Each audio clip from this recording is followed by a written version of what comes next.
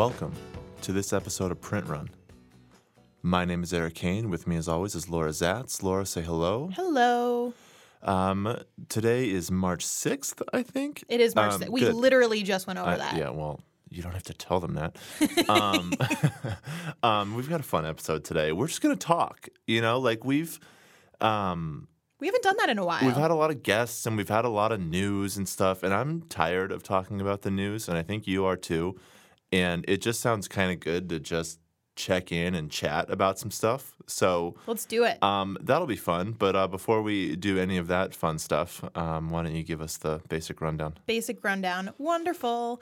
Well, if you are just joining us, you probably don't know about our special content episodes, which are available for our Patreon subscribers.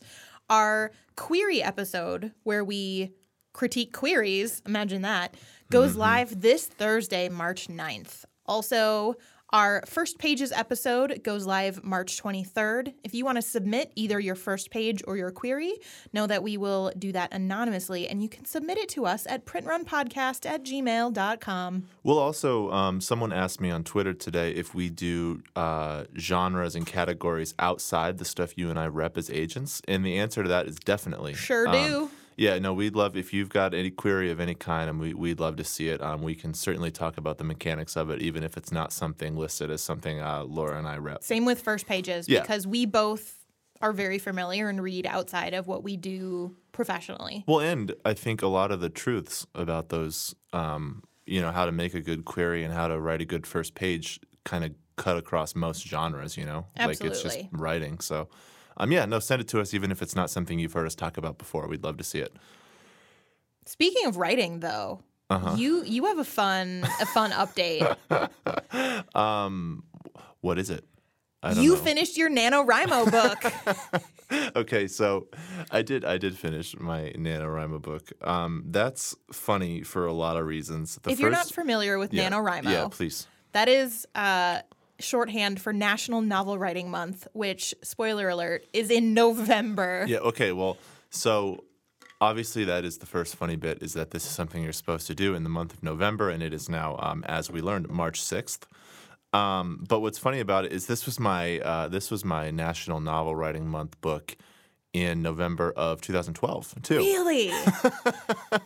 Yeah. But you finally did it. I'm finally done. Yeah, it's fun. It's interesting because, I've never written all the way through a novel before, which I think we're going to talk about here in a little bit. But it obviously feels strange to just be, done with a draft of something, and, I sort of, I set out writing it 5 years ago, and it just kind of became an event in and of itself to finish, let alone, who knows if it's any good, but I've moved, I was thinking about it the other day, I've lived in 7 different homes since I started writing this thing. Oh my God. And you know what I mean? It's just so it just kind of became this thing where, I was obviously writing too slowly, the book of this length, and it's not some giant epically long thing. It just took me forever because I'm a terrible writer.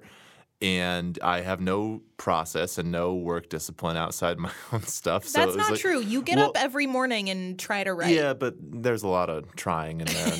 And not a lot of writing. But the point, it's just and I think, it just felt good to finish it, And obviously now it's I've been kind of building toward this moment. And a lot of writers who do a lot more writing and are a lot more accomplished than me will certainly know this feeling. But the idea of wanting that finish line so bad and just trying to get there and trying to get there and trying to get there and then getting there and then being all right, well, now I have to rewrite it and revise it and edit it and do all this stuff. And it's all of a sudden a brand new deadline, months, years out, suddenly kind of takes over again. So that's a little demoralizing. I'm working through that. Have you started your revisions yet? I'm letting it sit. I think that's probably good. Again, I don't know the best way to do this at all. There is no best way to do Right. it. There's only the best way to do it for you. I am not a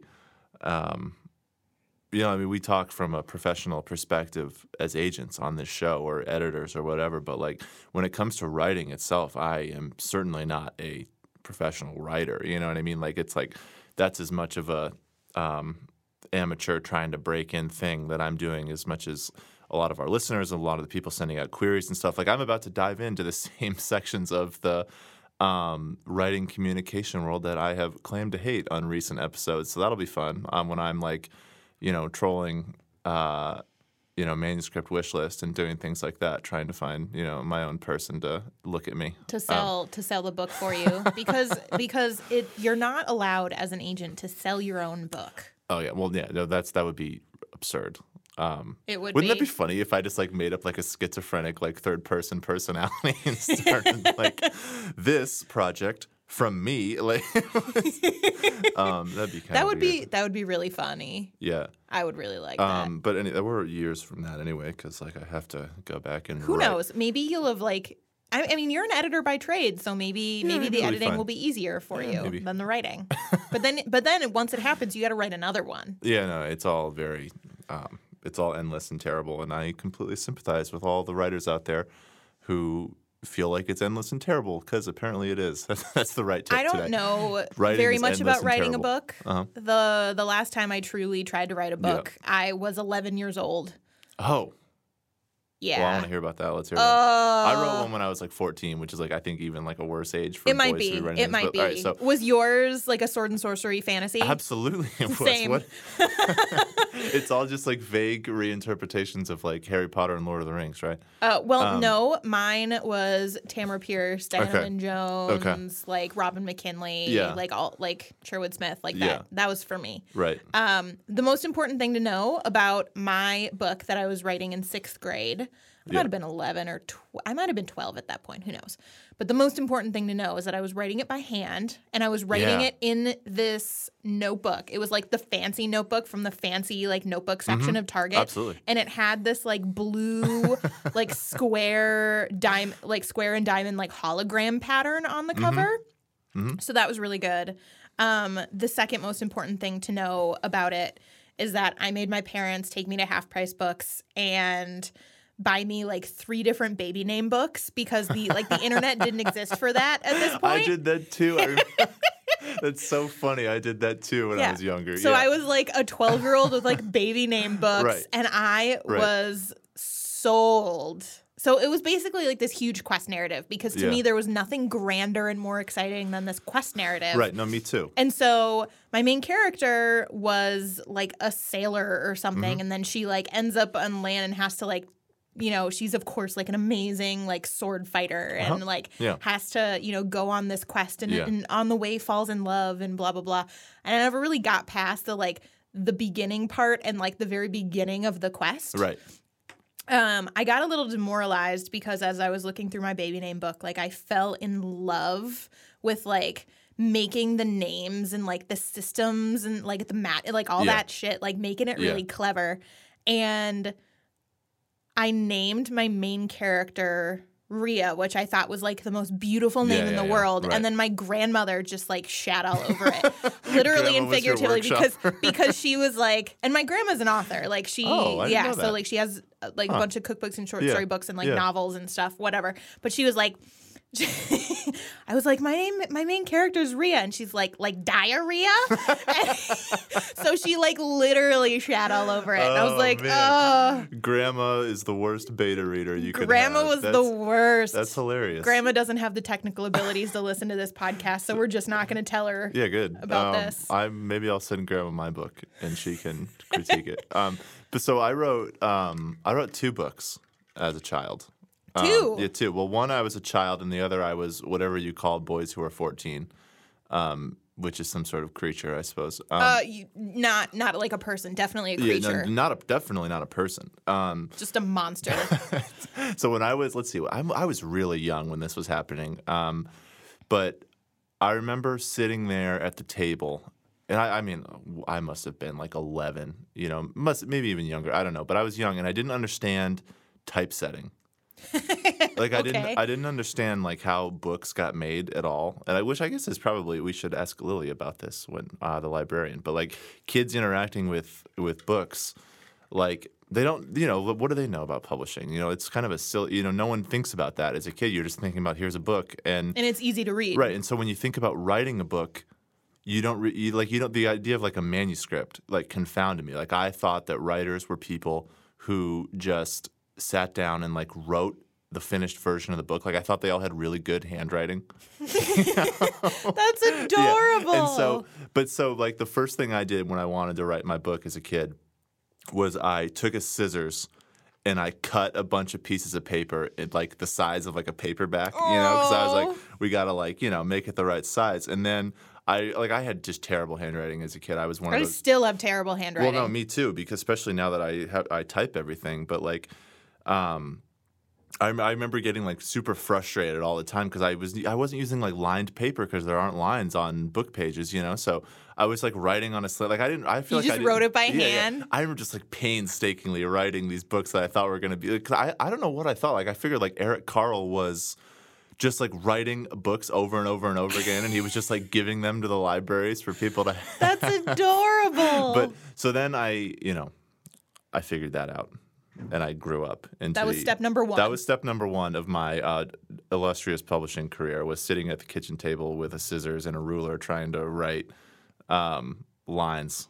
But then I got to be about 14, and I became a serious novelist. I shouldn't have snorted that. And so I bought I bought a notebook, as you did. I didn't go with the frills though. I was more of a I was a 12-year-old girl. Of course, right. I had frills. Right. So I just had, because my primary goal of writing the notebook I had was to make sure that my parents didn't find it. You know what I mean? Oh, see, I told everybody that I was writing. Well, so did I, but I didn't want them to read it. So, like, I had, I just bought, like, the most innocuous school notebook I could find. I was like, I'll just hide it in here, and I, like, hid it under my bed, And it wasn't like anything was, it wasn't like other 14-year-old boys do that with porn? I know. And you did this with your sword and sorcery novel? Pornography would have been inconceivable. But I hid my sword and sorcery novel under my bed that I was writing, and dirty little secret. Yeah, exactly. But no, I became instantly insufferable as soon as I started writing. I just suddenly became like detached and aloof from I'd be like at the dinner table, and they'd be like, "Eric, why aren't you talking?" I'd be like, "I'm thinking about my novel." You know what I mean? Like I'd be like super. I was the most pretentious little 14-year-old novelist you've ever met in your life. It was.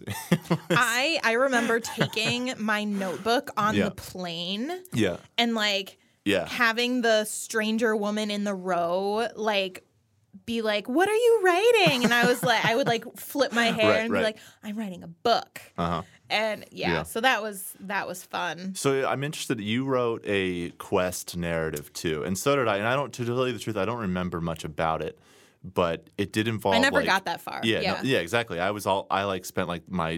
had to spend all the time describing the world. I was like one of those world builder 14-year-olds, where I had to describe everything. Because I'll tell you why. Because I grew up with video games, right? Oh yeah. And you play these games, and the thing that always gets me with those, or at least they did at that age, was they're just so colorful and pretty to look at. You know what I mean? And you just want to do that. See, right, exactly. I just wanted to be in that space as a writer. I couldn't stop describing food. Yeah. Because I read a lot of classic fantasy. Right. So I wrote this, opening descriptions of a quest narrative, and then immediately ran into issues like plot. Plot and characterization, and got completely bewildered and frustrated, and so that was the end of that until I guess I got to college. And then you wrote this book that you actually wrote. I wrote this after college. I was one of those writing major kids, right? You were a short story guy. I wrote a lot of short stories. And they're out there in the world. You can find them. So I wrote all short stuff, and then I got to the end of college and was like, well, I graduated the short story. You know what I mean? I had moved on. I had my degree in writing, and that meant that I no longer had to write short fiction. So I started on the novel, right? The week after graduation, I was job hunting and working on this novel, and I was like, this will go quick. I'll have it all, I'll have it done it was all in terms of age, right? When you're in your early 20s, everything is based on how old you are. Maybe you don't know that feeling, but you are 6 months older than me. I know, but what I'm saying though is when you're that age, everything is so comparative, it feels like I don't know, like I'll have it done by the time I'm 23. I'll have it published by the time I'm 24. I'll make the New Yorker 30 under 30 list when I'm 26. Like, you know, you were insufferable. Yeah, of course I was. I mean, that was only like that was only a few years ago.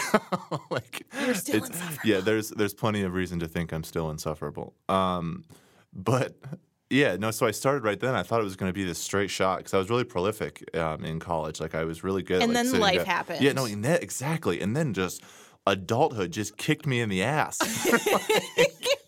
And so it took, forever. And I mean, one thing about this book is I have no idea how long it is. Because it's every chapter's in a different Word document. I wrote all the chapters in different Word docs. So which seems crazy to me. Yeah, I don't know why I did that, but I did. And so I haven't like collated it together yet. So I think it's like around 100,000 words, somewhere in there. So it's like a longish book, but it's not like it's some giant, like gargantuan book. But yeah, it took me 5 years to even get this first draft done. And it's like, there were like long bouts of being like, well, it's too embarrassing how long this took, so I'm just going to quit doing it. And I would like set it down for months at a time. I have an important question for you. Now that you have spent 5 years writing a book, do you have more sympathy for George R.R. Martin? I do. I have a ton of sympathy for George R.R. Martin. I feel like he's getting everyone shafted. Everyone just shits all over him. That guy invented literally the most popular thing in America right now, and everyone now loves it and now is mad at him for not giving them more of it, and it seems a little unfair. But that's a side note. But yeah, no, I feel it's such a non-linear process. Like, you calculate. I'm a big like calculator. Like I'm like, if I write 1,000 words a day, this 80,000 word novel will be done in 80 days. It's like, that's less than 3 months. Yeah, exactly. It's like that is just not how it works. I learned very quickly. And writers much better than me, I'm sure, are laughing at me for thinking in the first place. But yeah, we're like delusional. Well, and so that was the thing, and like we're going to talk here in a minute about like getting into publishing and what that meant to us. And for me, a huge part of it was I want to be like, because everyone tells when you're a writing major or an English major or whatever it is, they immediately tell you all the time that there's no jobs. You can never get a job doing except for Teach stuff. for America. Exactly. Yeah. Except for being a teacher of some sort, which is a perfectly wonderful thing to do. But I'd be terrible at it, and I wanted to write stuff. So I was like, all right, well, what's the closest thing to being a writer? And I was like, I'm going to be in publishing. Like that's why I got into publishing, not because I had some grand vision of editing books and I guess I liked the idea of all that, or like, publishing stuff or being in the industry or working in some New York office. It was, I wanted to do the closest thing I could find to writing, and so it all like all my decisions like in my early 20s were based on this idea that I was going to eventually just transition into being the writer, you know what I mean? And I'm like accidentally now a lot of things that aren't a writer. Though I guess I still kind of, everyone's a writer if you're writing something, but like you're a writer, yeah. I'm all these other things now that kind of work with writers, but it's like my whole career in life just sort of happened like by accident because you wanted to be writing adjacent. Exactly. Like, and I guess that's why. So one thing I think we're going to talk about right now, which I'm interested to hear from you on, is so I asked Laura today to come up with some myths that she believed about publishing before she got into it, and which of those have been shattered, which of those have been upheld, if there have been any surprises that have come up to her about the industry that you weren't expecting. Basically like just a little moment of, you've worked in the industry now, as have I, for, some years now. And it's like, what were you expecting and what is the reality? Like let's, we've spent all this time talking about sort of the, the fantasies we were writing, as kids. And now it's kind of like, which, in a way, how was our life a fantasy? In a way, getting into publishing is its own sort of fantasy, right? Yeah. Because there's so much stuff. It really is. When I was 7 years old. Yeah. So a little bit of like background about me is that when I was 2.5, my parents had twins. So they had 3 children under 3, and I learned to read really early, right around the time that my brother and sister were toddlers. And so my parents would just like give me books, like because like please just like sit in the corner and be quiet. So like my whole life I just had this insane access to books, and I loved reading because I also like wasn't a super exciting child either. Yeah. And so I remember like being like 7 and going around and telling people, like when people would ask, what do you want to be when you grow up? And people say like doctor or astronaut or firefighter or farmer or whatever. Right. I would say I want to be a book editor. I had no idea what it meant except for that like I loved to read books, and I thought that's what that was. Yeah, I didn't know that people edited books until I was like 18. Oh. I mean, like my parents definitely, I don't know how I learned that. I think I have a lot of people in my family that are writers in various parts of writing. Right. So like I have a lot of magazine writers, and I've got, my grandma's an author. So like I grew up around book publishing. So, originally I was, I want to be a book editor because I read a lot. And that came and went as I was like a rebel teenager and whatever. But, as I was getting ready to graduate from college and go to, go find work, I was applying to be an editor, and, through very fortuitous turn of events, I ended up in agenting. And here's what I've kind of learned. Yeah. Like I do way more reading than editors do. Yes. So yes, you do. I thought that being an editor was the best. You just sit at your desk and you edit books all day and you do whatever. And that's not what editors do. No, that's not at all what editors do. They do a bunch of – that's what I learned as soon as I got on that path, as I thought the same thing. Even like as I was in the job, like as an editorial assistant. You're like, why am I not editing?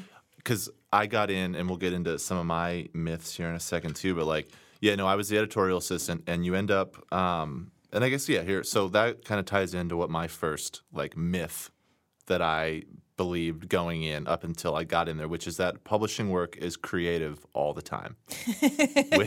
Yeah, exactly.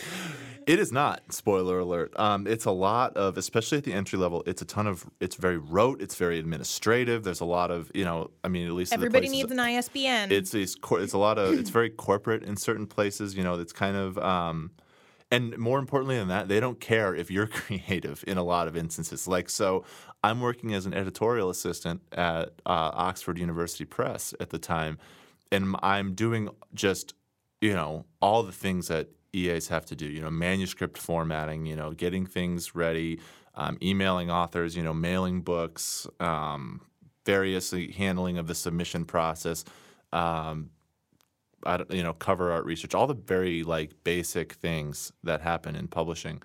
And I was just like, as soon as I get to be an editor, as soon as I get promoted, I'm going to leave all this behind, and it's going to be just I was like, because all the editors always had their doors closed, right? So I was always assuming they were just like in there away reading books and away editing. From the trash, like like just editing and reading, and it turns out that is certainly not the case. So what were they doing with their doors closed? Yeah. Great question. Contracts. A lot of contracts, a lot of just kind of deal acquisitions and deals, and I guess it is a lot more reading. Like it's just delineating work to me, which takes a long time. Yeah. So I was really like taken aback, and I think that's the thing. Like a lot of people, I think publishing is filled with people at the entry level, and I am one of these people. Like I'm gonna call these people wrong, but I was one of them who like really kind of have this starry-eyed vision of how like literary it's going to be, and literary as in like you're just going to sit around and think about ideas and all talk day. about books and be around people who are also talking about books. Yeah, you're going to drink a bunch of coffee and like sit around and in like beautiful mahogany offices and lots of cardigans. Yeah, well. There were a lot of cardigans. I made sure. I've supplied the cardigans for the office. You do have A+ sweater game. So, well, that was the thing. Like a lot of my morale was tied to the dress. Like it's like I came in those first few days and I was like Mr. Snappy New York dresser coming from somewhere else, and then like as like I realized that my job was basically to like send emails all day. Like I jeans twice a week all of a sudden. And then I quit coming in so early. And then, yeah, so that was good. But yeah, and the thing with creative work in publishing that I found almost cruel in its own way, that it does, is that a lot of the people, the higher ups, understand that about the people coming in. They understand that they are there because everybody thinks they are the great literary editing mind. And they just don't care. And it's not that they don't – it's worse than that they don't care. They use the availability of that work as an incentive, And I guess in a way that's okay, but it's like the very prospect of, for instance, getting to edit a book, having the editor you work for – actually let you be the one to work with the author on the book. Like that gets held in front of you as like, if the first 6 months go well and if you do all these things, then I'll let you edit a book, or I'll let you, I'll let you maybe acquire something a year in, something that is mine, but you can do all the work. Like that's the other thing. It's like, you don't get actual credit for any of that stuff. Like you like might be in the acknowledgments. Yeah, exactly. And all that, and that's a trade you're willing to make because, again, you're sitting there just sending emails all damn day. Yeah. And, like, sifting through permissions and doing all this stuff. And, like, so they just offer, like, the perception you came in with. They give you little glimpses of it along the way to, like, keep you motivated, like a little carrot in front of you. Like, and it sounds very like cruel, and it's not. I mean, I get it. Like publishing has a lot of paperwork. Like it's a book publisher. Like there's a ton of stuff, and someone has to do it, and it's going to be the assistant level people. But those people, it always hurts more because those people are always the ones who are the least ready to deal with that kind of stuff, or like they thought they were going to be doing something totally different, and then they're not. Yeah, I remember. You're always given these tasks as kind of like the lower level people. You're always given these tasks that you're like, this is my chance to like be creative and like make my mark. I remember I was an editorial intern at Lerner, which is a children's book publisher, like academic and trade. And I was given, there was a 6-book series, and the first 3 books were already out or something, or they were coming out that season, and I was working on the next season, and they were the next 3 books. And it was like a middle grade, whatever, and it was very, like, it was like a summer camp thing. I think it might have been a graphic novel, like very formulaic, like whatever.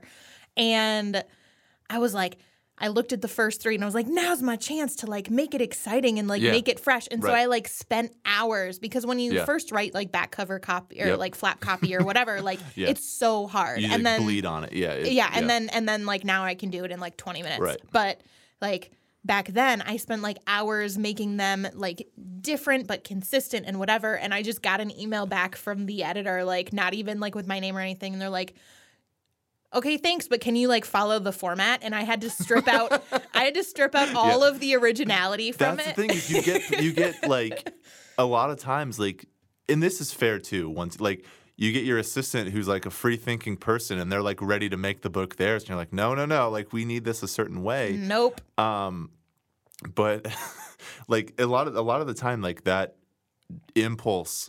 And this is a problem with publishing, I think, and we've talked about some of the problems that happen in entry-level stuff. But that impulse to be creative and like pour in some originality and show some free spirit, and really like critically think about the work, that gets penalized or that gets like decentivized like pretty quick. Yeah. And it's like basically taking everything that is talented or educated or good about the person you've hired and like just telling them not to use any of it. And I mean, that's even true for like queries for writers. You know, like I don't want anything that's not outside the structure. True. Yeah. It's like you're not proving anything. In fact, you're proving that you can't follow the rules. Which is like it's such a more like regimented space, I think. And but that's really where the books begin to be so much more important, though. Oh, exactly. Because as you realize that the industry is just like just like a toilet paper company or like an advertising or whatever. Like it's all the same except for the product. Well, and that's what makes it really special. Okay, so well, let's talk about that special because I'm looking at one of your listed things here on our sheet. Oh, the first one. Yeah. So this is a myth. Here's also something to know about me. I am a book buyer. Always have been, always will be. Yeah.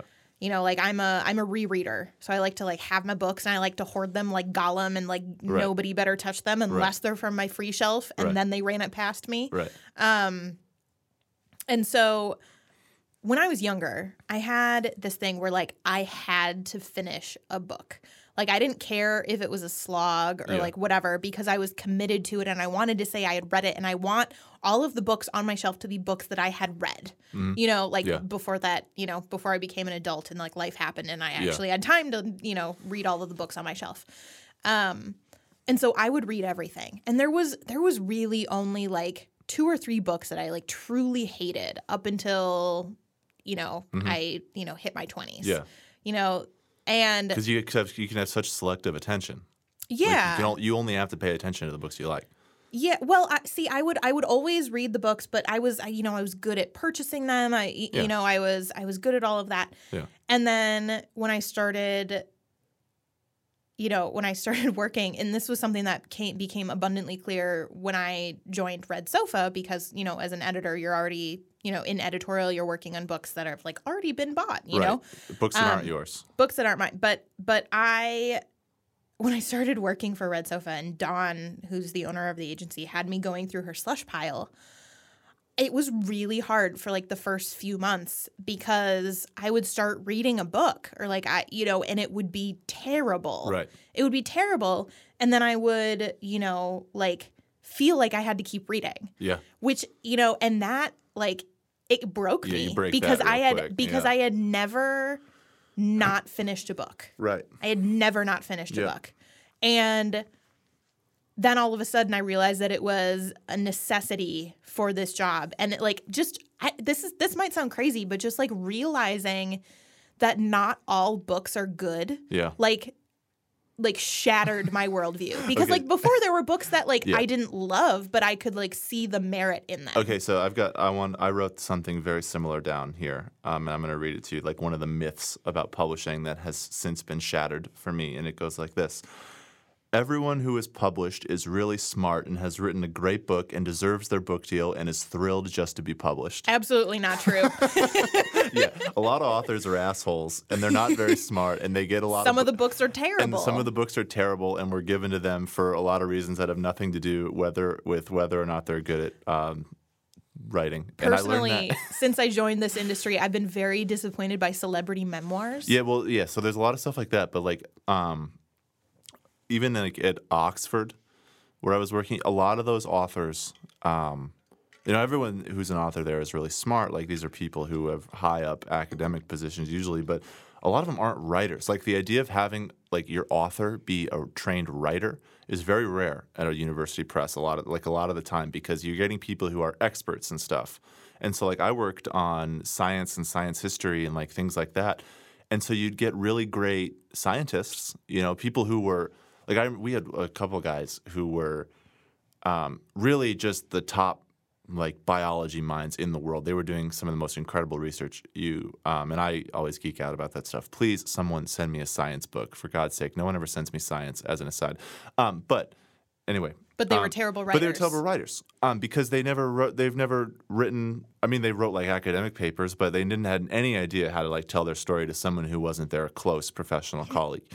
And not only that, they had like no like bedside manner. You know, they had no like they didn't care about any of the things you expect authors to care about. They just, you know, like we'd like show them covers, and I would have spent all this time like finding the perfect art, and they would just they were like, eh. Yeah, they just don't. Talk to me about the footnotes. No, honestly, like that would be the thing. It's like, well, what about the references and stuff? Like what, you know? And it's just stuff I just didn't care about at all. And then, you know, I mean, you get to other presses and people get deals for various reasons. Maybe they personally are sellable, or maybe they have some relationship with the press or something.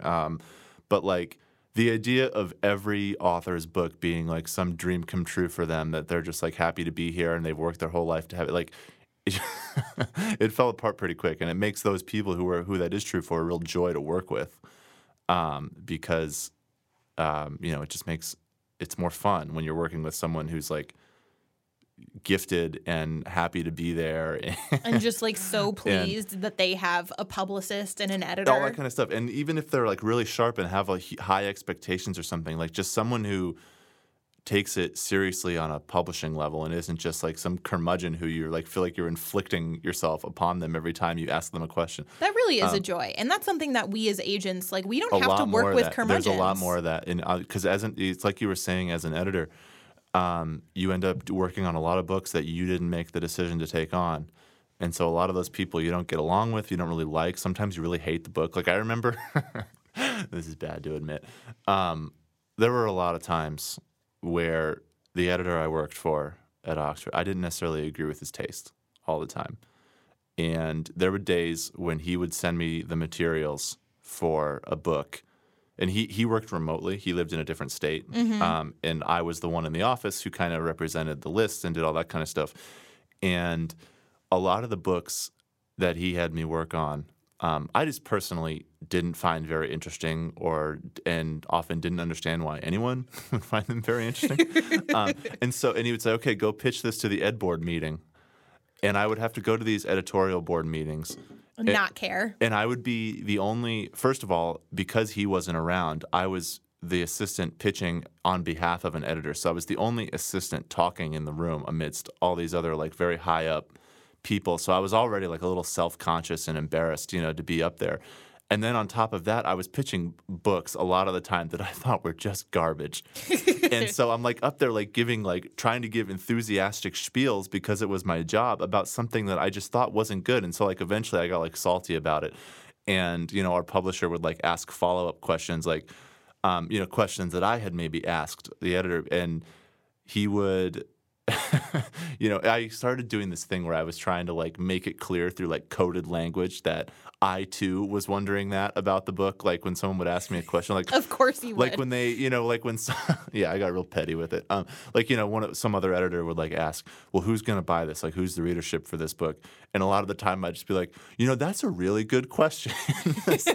as like code for saying I don't have a fucking idea who's going to buy this book. I think it's terrible. And you don't think anybody will. Yeah, and they kind of, yeah. So, but like the point of that anecdote is that you end up working on a lot of stuff that you don't love, and so that brings me to a myth of mine that I feel is pretty specific to people who have worked at academic presses or maybe even like upmarket nonfiction presses, which is that trade publishing and fiction publishing is basically Hollywood. I assume, okay. When you're at an academic press, everybody there, that's not true. Most people there are dying to be in trade publishing. They want to work on novels. They want to work on all this stuff because they view like fiction publishers as the complete antithesis of all the things they hate about their job. Like they think that all the authors are fun. They think that everyone is just having a good time. It's just one big laugh thing where everyone's just like being all breathy about whatever bit of fiction they're working on. Except for the fact that fiction presses don't make nearly as much money, so they're always like really stressed out. Exactly. But like you sit there at the, and like Oxford is, and real quick, like I talk about Oxford a lot in my experience there, and I, as an assistant, I'm sure it would have been sort of an angsty assistant existence anywhere I was, but I really like Oxford University Press, and sometimes you talk about them all the time. And sometimes I say things like they had this like cubicle layout that made me feel like I was suffocating in corporate culture. And I want that to just be about the corporate culture and not about the fact that I dislike the press, because I don't. But you sit there in those cubicles in like this gray room and be like you were saying, I might as well be like selling paper products, like who? And I guess technically you are. now that I think about it, you are selling paper products. But. And you just assume you would just have like fantasies about like what people at HarperCollins are doing right now, and it was they're all doing like, the same thing. And it was all like eating cheese and like talking about novels, and I was like, those are my two favorite things. Right, and I assumed that's what people did for their jobs, and that somehow was paying them enough to like live in Manhattan and like. I mean, technically, you and I could like cut up a block of cheddar right now, and this is our job. We could, yeah. We could achieve that dream. Yeah. So. I have a positive. Oh, yeah, no, I have some positives too, but let's hear one. Okay, so kind of something that I was originally really pessimistic about, and then as I got further into this job, became really optimistic about. The first book that I fell in love with from the slush pile, as like an assistant to an agent, we lost. Like, because it got an offer before Dawn had the opportunity to read it. And I was gutted. I was gutted. No, I know that feeling, I was like, this was an amazing book and, you know, all this stuff. And it was about, like, genius octopuses, octopi, octopodes. I don't know. Sounds good. I don't know. It was a middle grade book and it was charming as hell. And I was like gutted. I was like, I don't understand. Like, how am I supposed to find another book that's this good? And like, I still lose out on books often. Right. You know, I lost out on like 3 in a row. Right.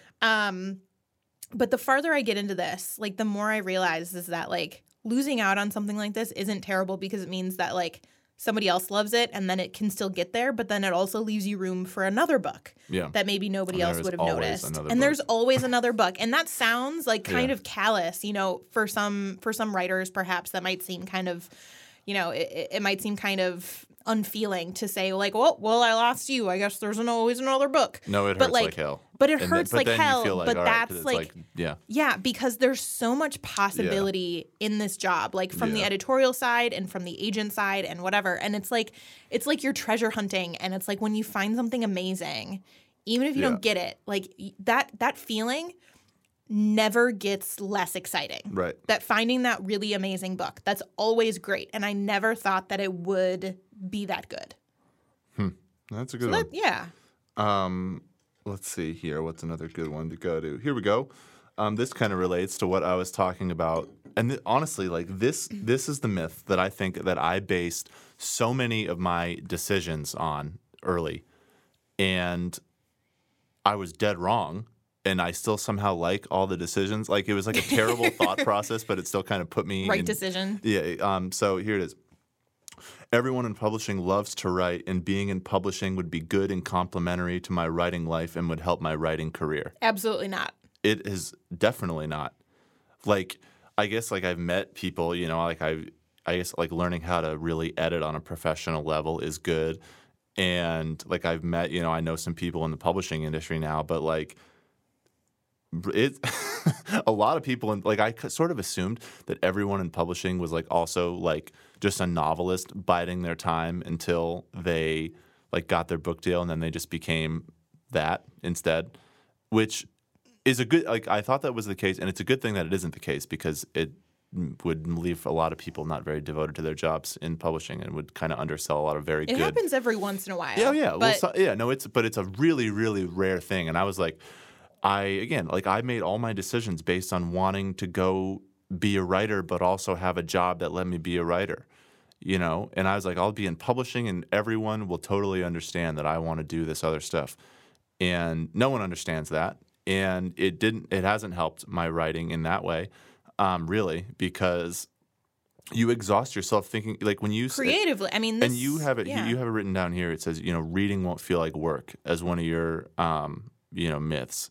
And I think that's a really good one for this too, because when you spend all day staring at words on a page and trying to fix other people's words, it uniquely tires you out for wanting to do that yourself, you know, on your own time. I've never watched more TV than when I've done this job. And I feel weird about it. Like, sometimes I never used to watch television. I didn't even have a television for years. Right. And so, like, I think, like, I look at a month, I'm like, I haven't read as many like books this month. You know, I feel kind of lazy about it. But then it's like, wait a second, yes, I have. I've read like many, many, many books. I just do it for work, and it feels like work.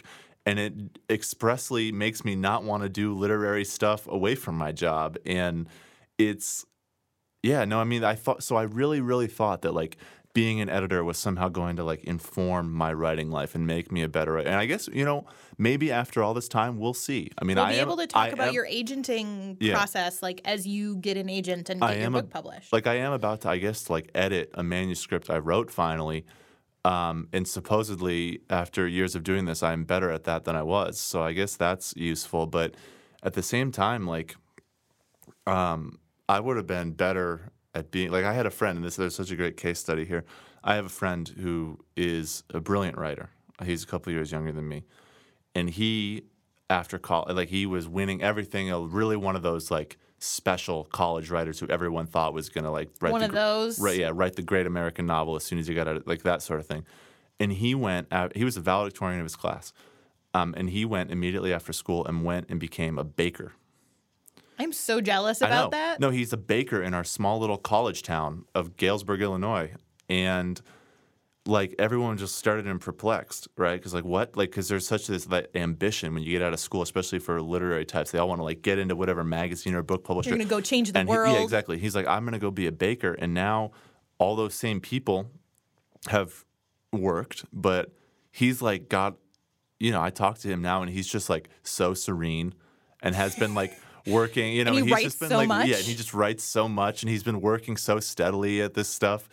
And he's like, I don't know, man. Like, it's sometimes I wonder, like maybe, you know, like you and I talk a lot, and I have that expression, you know, I should have been a welder or something. Like when it's always a welder. Yeah. Whenever I read something really, really, like really crushingly good, and I get like mad about it at first. And I think that anger that I feel, and I know a book is good if I'm mad at it.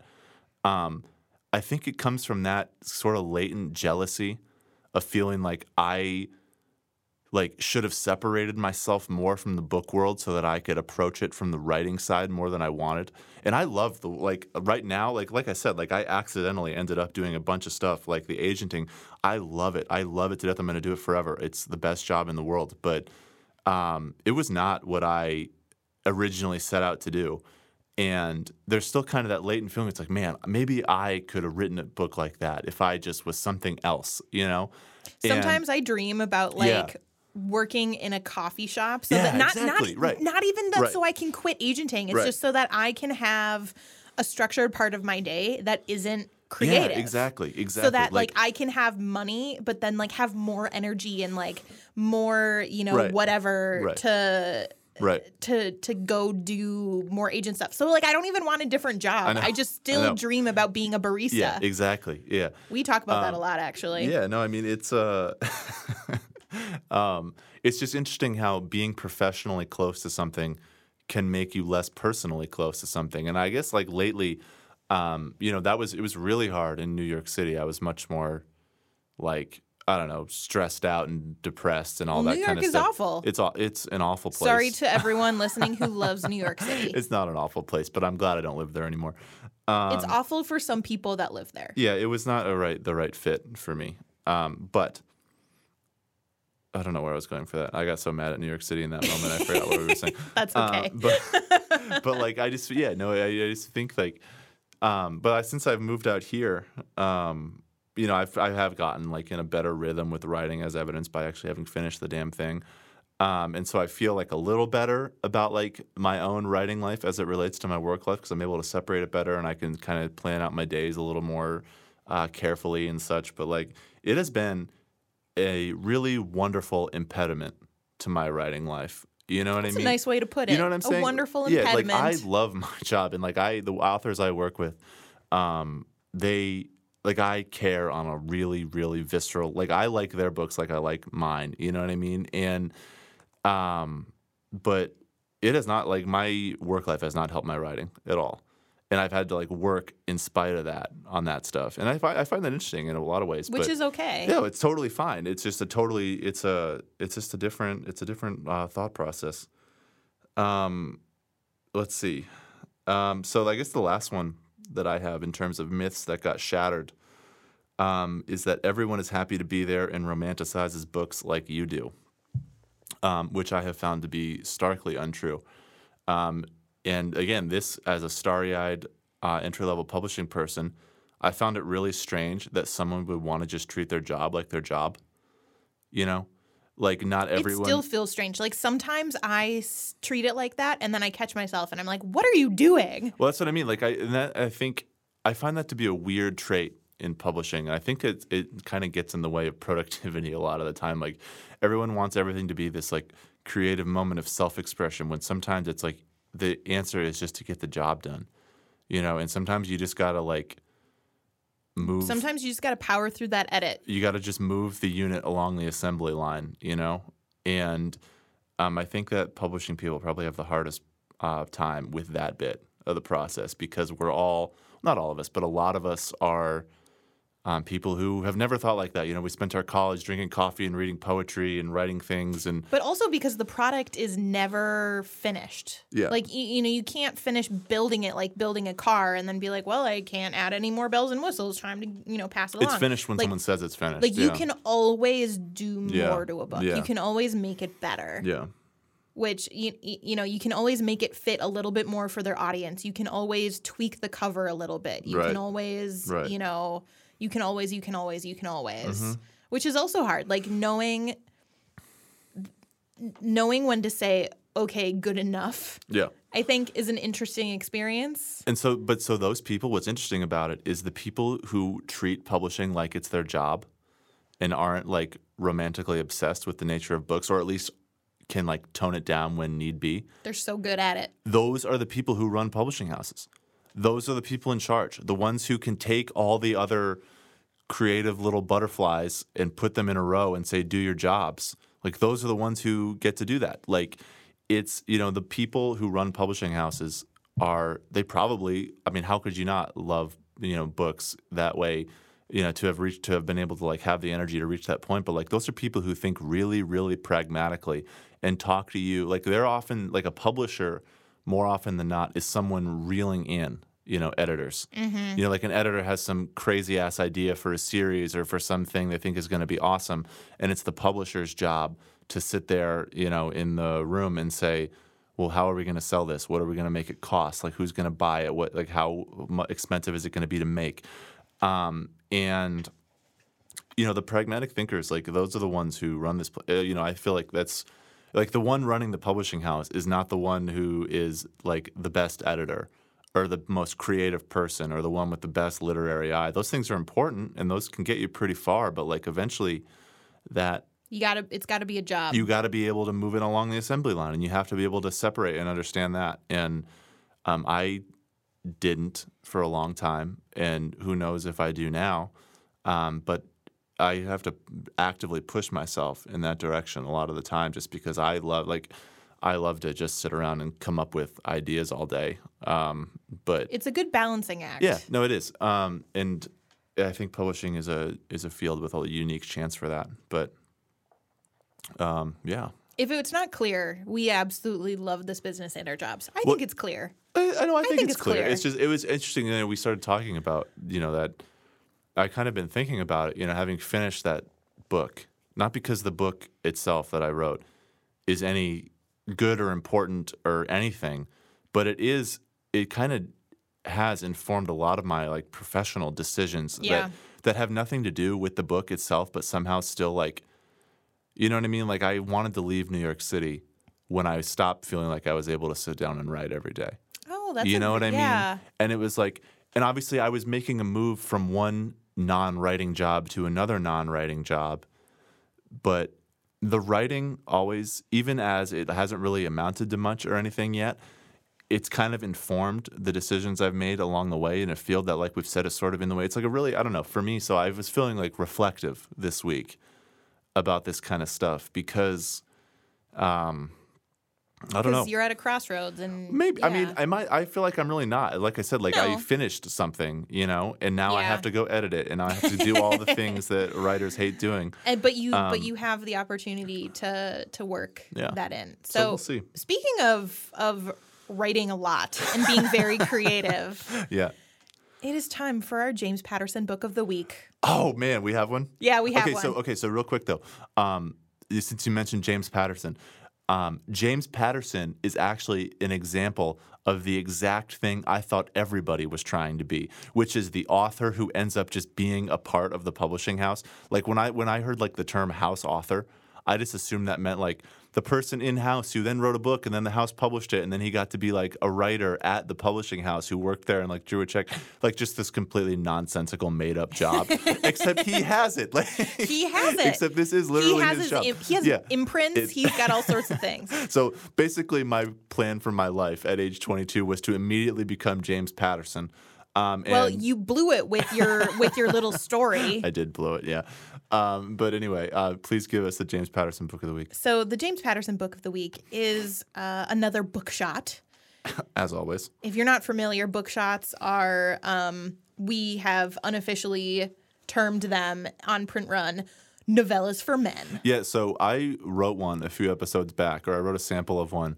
And that's like some of the strongest, like when I think of like the feedback we've gotten on the show after each episode, some of the strongest negative feedback we've got was to that bit of writing. I got texts, I got tweets, like people are mad. People were not happy about the bookshot, and that's fair. Like honestly, that's fine. So this bookshot, it's an installment of a reoccurring character who I hear is named Owen Taylor. Okay. Whoever this guy is. Yeah.